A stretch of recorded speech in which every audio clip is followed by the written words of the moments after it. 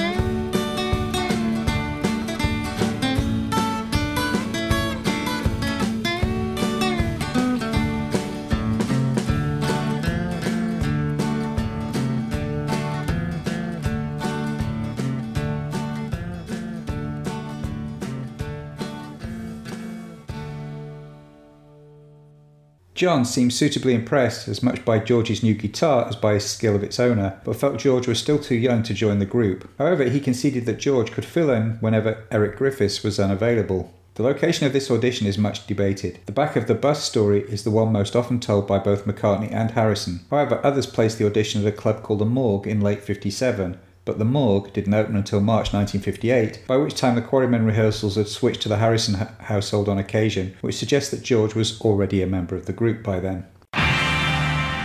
Part 3, March 1958. Perhaps one of the most pivotal events in the musical growth of John Lennon and Paul McCartney was the March 2nd showing of the ATV variety show Sunday Night at the London Palladium. For the special guest artist was Buddy Holly and the Crickets, newly arrived in England and at the start of a countrywide tour. Among the TV audience was John, who gaped at Buddy's Fender Stratocaster guitar, the first he'd ever seen. Many years later, John would tell a fan that seeing the sheer number of sounds that Holly could produce from just 3 chords convinced John that he too could possibly write music. Paul would later say that he acquired his technical info as a rock and roll guitar player by watching Buddy's performance and studying how he performed Peggy Sue.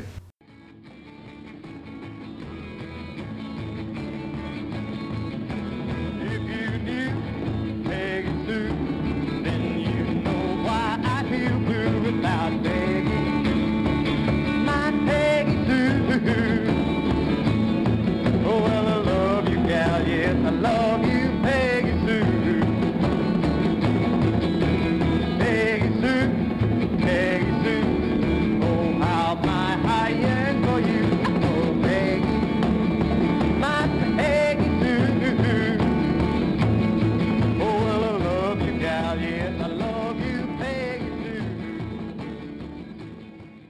The Holly influence was not restricted to just a TV show. From March the 20th, Buddy Holly and the Crickets arrived in Liverpool for 2 shows at the Philharmonic Hall, and among the audience were Paul McCartney and John Lennon.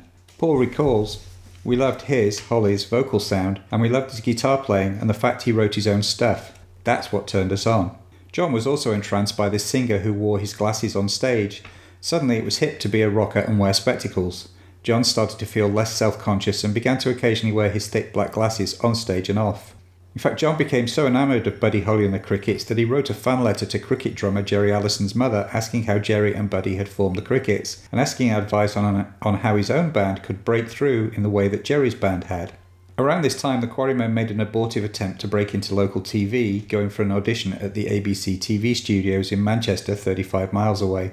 The exact date isn't recorded, and they didn't get through the audition, although both Colin and Eric recall the journey and their shock at finding out just how expensive train tickets were. The first successful move for the Quarrymen away from the circuit of halls managed by Charlie McBain came in mid-March with the opening of the previously mentioned new club, The Morgue. The Morgue was owned and operated by local teenager Alan Caldwell in the cellar of an old semi-derelict Victorian house at 25 Oak Hill Broad Green.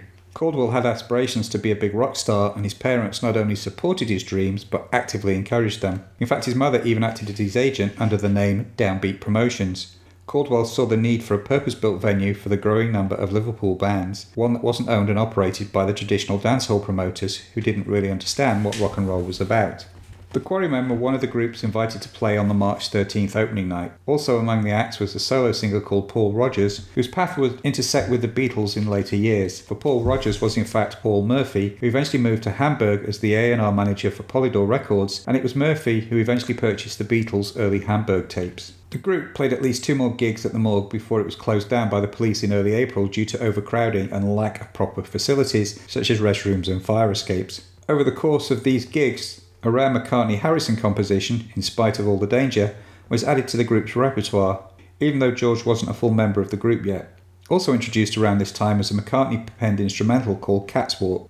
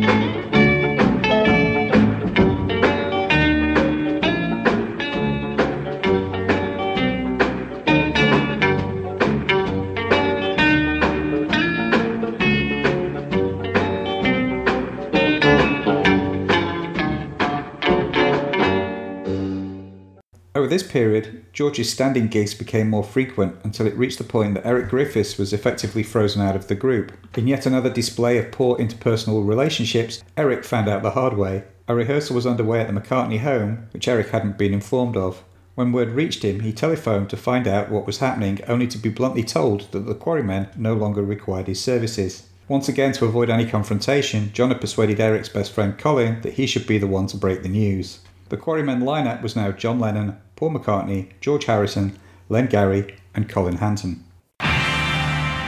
Part 4, June 1958. The period between George joining the Quarrymen in late March and the end of June 1958 appears to have been one of little activity.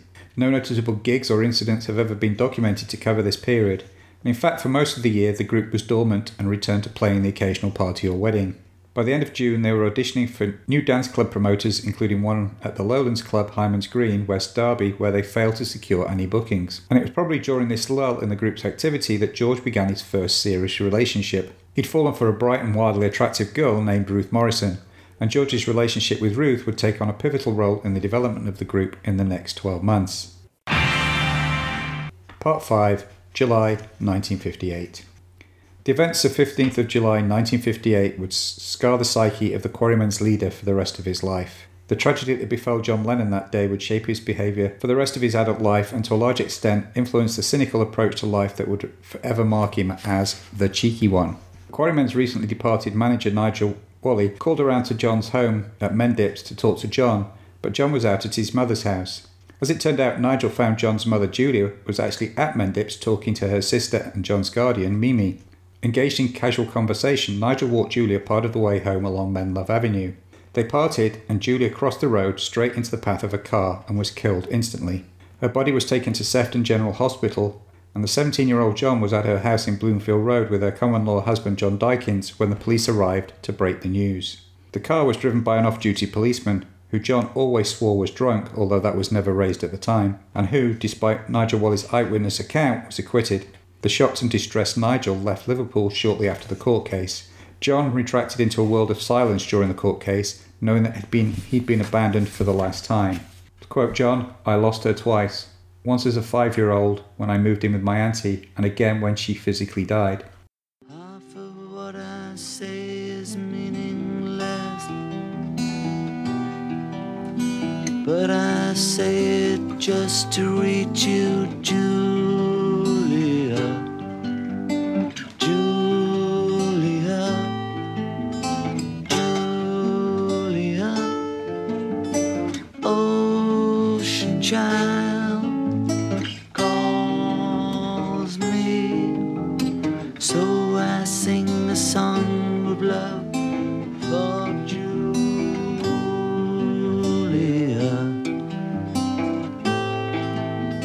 Seashell eyes, windy smile calls me, so I sing a song of love for Julia.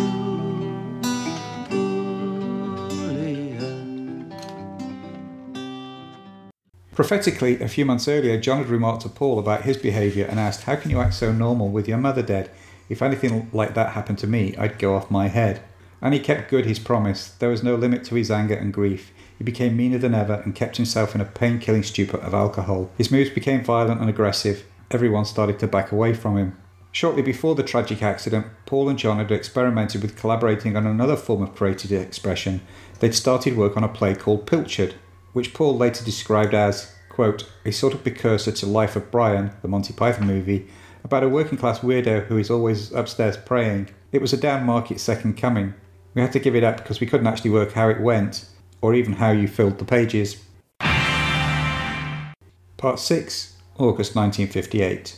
In early August, the Quarrymen lost long-time member Len Garry when he was diagnosed with tubercular meningitis and hospitalised. This effectively curtailed his time with the band, and by the time he'd left hospital, the Quarrymen had moved on to new songs and new venues. During the hiatus that followed the death of John's mother, Paul took an increasing leadership role in the group and its development. Over the summer months of the school vacation period, Paul had noticed a sign outside a house that advertised Philips Recording Studio. He assumed that it was in some way connected with the Philips Record Company, and eventually plucked up the courage to investigate further, and discovered in fact that the studio was an amateur one owned and operated by a retired railway worker, Percy Phillips. Paul inquired about the cost of cutting a demo, and when he found out that it would be less than £1, he booked a session for the Quarrymen without consulting the rest of the group. On the appointed Saturday afternoon, Paul arrived with John Lennon, George Harrison, Colin Hanton and John Lowe. John Lowe was another school friend of Paul's from the Liverpool Institute who Paul had brought along because he could, quote, play a piano like Jerry Lee Lewis. They were shown into the studio in the back room of Phillips' house and did a quick sound check on the one and only microphone present. And despite the number of Lennon and McCartney tunes now available, they chose to start with a familiar song, Buddy Holly's That'll Be the Day. Well, that'll be the day when you say goodbye, yeah, that'll be the day when you make me cry. You say you're gonna leave, you know it's a lie, 'cause that'll be the day when I die. Well, you give me all your loving and your loving, all your hugs, kisses and your money too.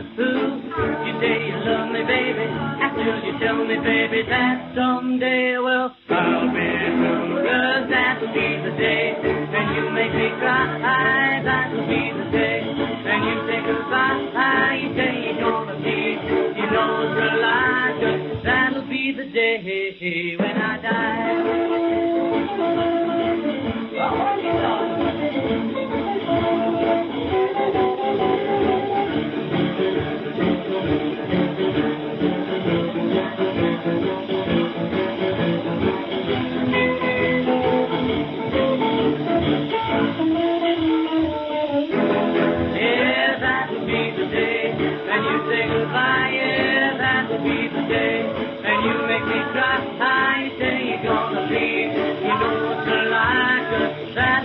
Day when I die, well, the gift is shining dark, he's shining at your heart. So if we ever part, so I'll leave too. And you stay for me, and you tell me for it that someday, well, I'll be through, 'cause that'll be the day. And you say goodbye, yeah, that'll be the day. And you make me cry, you say you're gonna leave. I know it's a lie, 'cause that'll be the day when I die, yeah, that'll be the day. That'll be the day. That'll be the day. That'll be the day. When it came to deciding on a B-side, John was still feeling less than enthusiastic about things and didn't put forward any of his own compositions. Thus it was that the first original Beatles tune ever recorded was not, as you'd expect, a Lennon and McCartney tune, but the McCartney-Harrison composition, In Spite of All the Danger. In spite of all the danger, in spite of all that may be,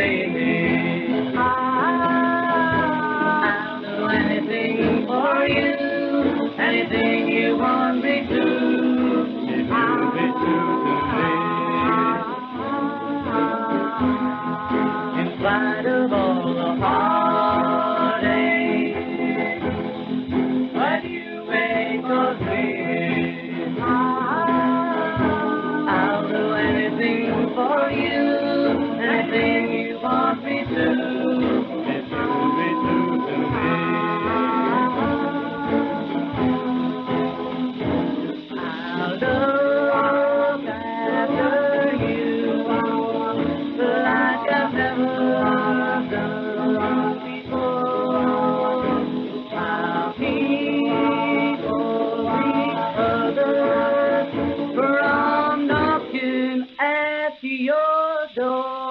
In spite of all the danger, in spite of all that may be, I'll do anything for you, anything you want me to, if you'll be true to me.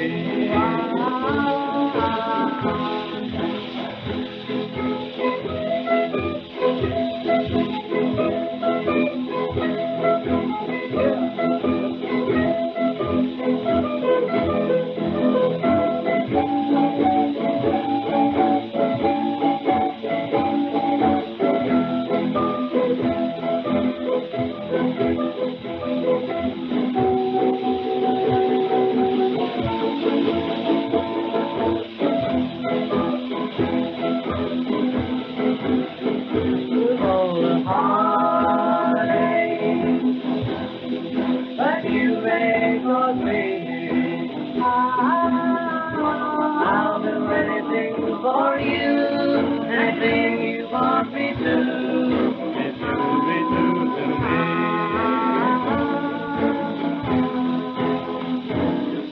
I'll look after you like I've never done before.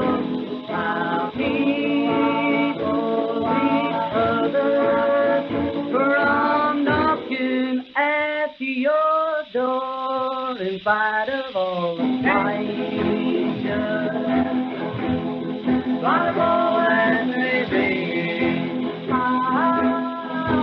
I'll do anything for you, anything you want me to, if you'll be true to me.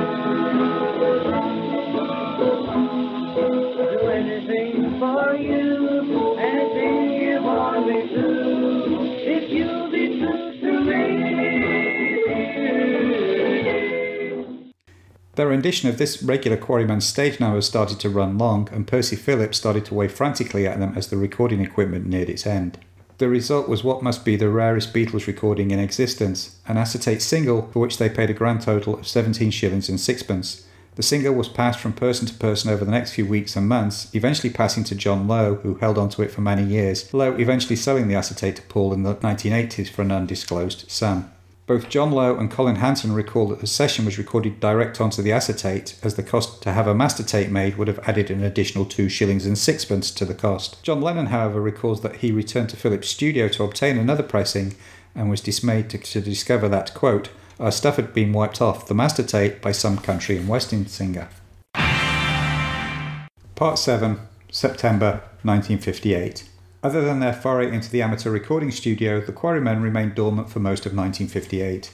Paul and George would occasionally treat their classmates to impromptu performances of Long Tall Sally, accompanied by a school friend, Dan Andrews. Their only other regular venue became the canteen at Liverpool College of Art. Paul and George would sneak over from the institute next door, often eating their lunch sat with John and Stuart Sutcliffe. Paul has said that he often learnt more from these lunchtime sessions than he did at school, as the art college crowd introduced him to a world of poetry, beatniks and a bohemian lifestyle. At the time, Paul and George seemed to resent John's artsy pretensions and his close relationship with Stuart, almost as if Stuart was getting between them and John, diluting the strength they had developed as a trio. Given their young age, this subliminal anger would often surface in cutting remarks and put-downs. Personal attentions aside, the major attraction in sneaking over to the college was the opportunity to play. John, Paul and George would hold impromptu jam sessions on the canteen stage or in room 21, where the majority of John's classes were conducted. Here they would draw a small regular audience who listened to John run through his Buddy Holly numbers while Paul practiced his little Richard impersonations, or they would try their harmonies on an Everly Brothers tune. But the ever-growing collection of original songs was kept hidden away from this early audience. Among the audience was John's classmate and future wife, Cynthia Powell. Cynthia had developed an interest in John and noticed a distinct change in him when he played. Quote, his glasses were off and he relaxed as he sang. All the anger and malice on his face was gone. Cynthia Powell was transfixed by the John Lennon that emerged from the tough shell. She saw into the hurt, helpless little boy underneath the rageful pose. Part 8, December 1958. As the year drew to a close, a new small coffee bar opened at 23 Slater Street close to the Art College. Ex-plumber and wannabe club owner Alan Williams had been walking down the road and saw a for lease sign above Owen's Watch Repair. The thought occurred to him that he could draw a lot of people if he opened a coffee bar. Originally, Williams wanted to call the bar the Samurai, but his friend Bill Coward had just read a book called The Jacaranda Tree and suggested a new name, the Jacaranda Coffee Bar. At one point there was a sign on the building at 23 Slater Street that says it opened in 1957, which is incorrect, and also erroneously claimed it was the place that the Fab Four first played, and the accompanying artwork depicts the Beatles, including Ringo, in full Sgt. Pepper costume. Although it's true that John, Paul, George and Ringo all played the Jack, they never did as members of the same group. The early clientele was mixed: attorneys, doctors, art students and musicians. The ground floor had a large glass window looking out on the street, and there were small padded benches and coffee tables, a tiny kitchen and an outside toilet for the gents. A false trellis ceiling was installed from which fish nets and coloured glass balls were hung. Steps led down to the basement where the bands played, and a small flight of stairs led up to the ladies' room. Alan Williams recalls that the Jack, as it soon became known, resembled a stale, tired waiting room in a railway station during the day, but livened up in the evenings. Coffee clubs were sprouting up all over Britain's cities, and Liverpool was no exception. What set the Liverpool clubs apart was the fact that instead of having a jukebox, they often featured live music from local bands. The original house band at the Jacaranda was the All-Steel Caribbean Band, with a lineup comprising Alan Williams' friends Lord Woodbine and his group Everett, Otto and Slim.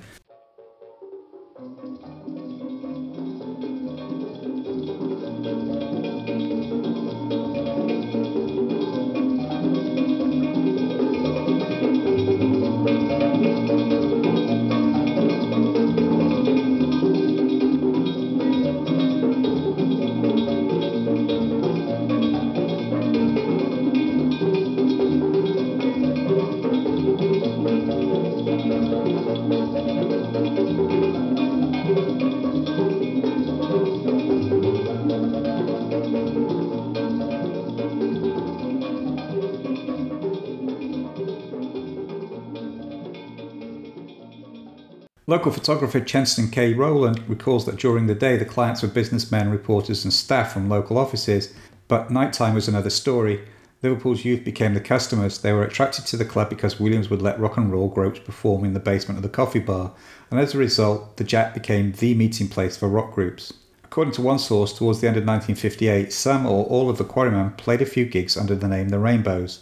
However, no evidence has yet come to light to verify this. However, the name The Rainbows occasionally surfaces in various stories about the early days of the Beatles in Liverpool, so it can't be totally discounted. In at least one early interview, Paul also mentions that they once played under the name The Rainbows as, quote, we all had different colour shirts and we couldn't afford any others. Although the Quarrymen actually hadn't performed in front of an audience for the majority of the previous 6 months, the Lennon and McCartney songwriting team was still as productive as ever. Over the winter of 1958 and into early 1959, they penned numbers such as When I'm 64, Love of the Love, I'll Be on My Way, and A World Without Love. When I get older, losing my hair, many years from now, will you still be sending me Valentine, birthday greetings, bottle of wine, till 2:45, would you lock the door? Will you still need me? Will you still feed me? When I'm 64 altogether. When I'm 64 more time. When I'm 64. In our next episode, we move on to 1959 and we catch up with Ringo while the Quarrymen go through some more changes leading up to the next big break. Thanks for listening to this episode of the Before They Were Beatles podcast. If you'd like to leave a rating or a review on your favourite podcast platform, that would be great. And don't forget to subscribe so you don't miss out on future episodes. The music heard in this episode included The Quarrymen, In Spite of All the Danger, Quarrymen 58, Raunchy, Buddy Holly and the Crickets, Peggy Sue, John Lennon, Julia, The Quarrymen's first recording, That'll Be the Day, The Quarrymen's first recording, In Spite of All the Danger, the Trinidad Steel Band, Steel Meringue from 1957, and Paul McCartney playing on the piano at his childhood home, When I'm 64. You can find full versions of the music heard in this episode on the dedicated Before They Were Beatles podcast YouTube channel, for which I'll add a link in the show notes. If you'd like to make a comment or ask a question, you can follow the podcast Twitter account @BeforeBeatles. You can also find copies of the original Before They Were Beatles book on Amazon in hardcover, paperback and Kindle editions. I'm your host, Alan J. Porter. Stay well, stay safe and enjoy peace and love.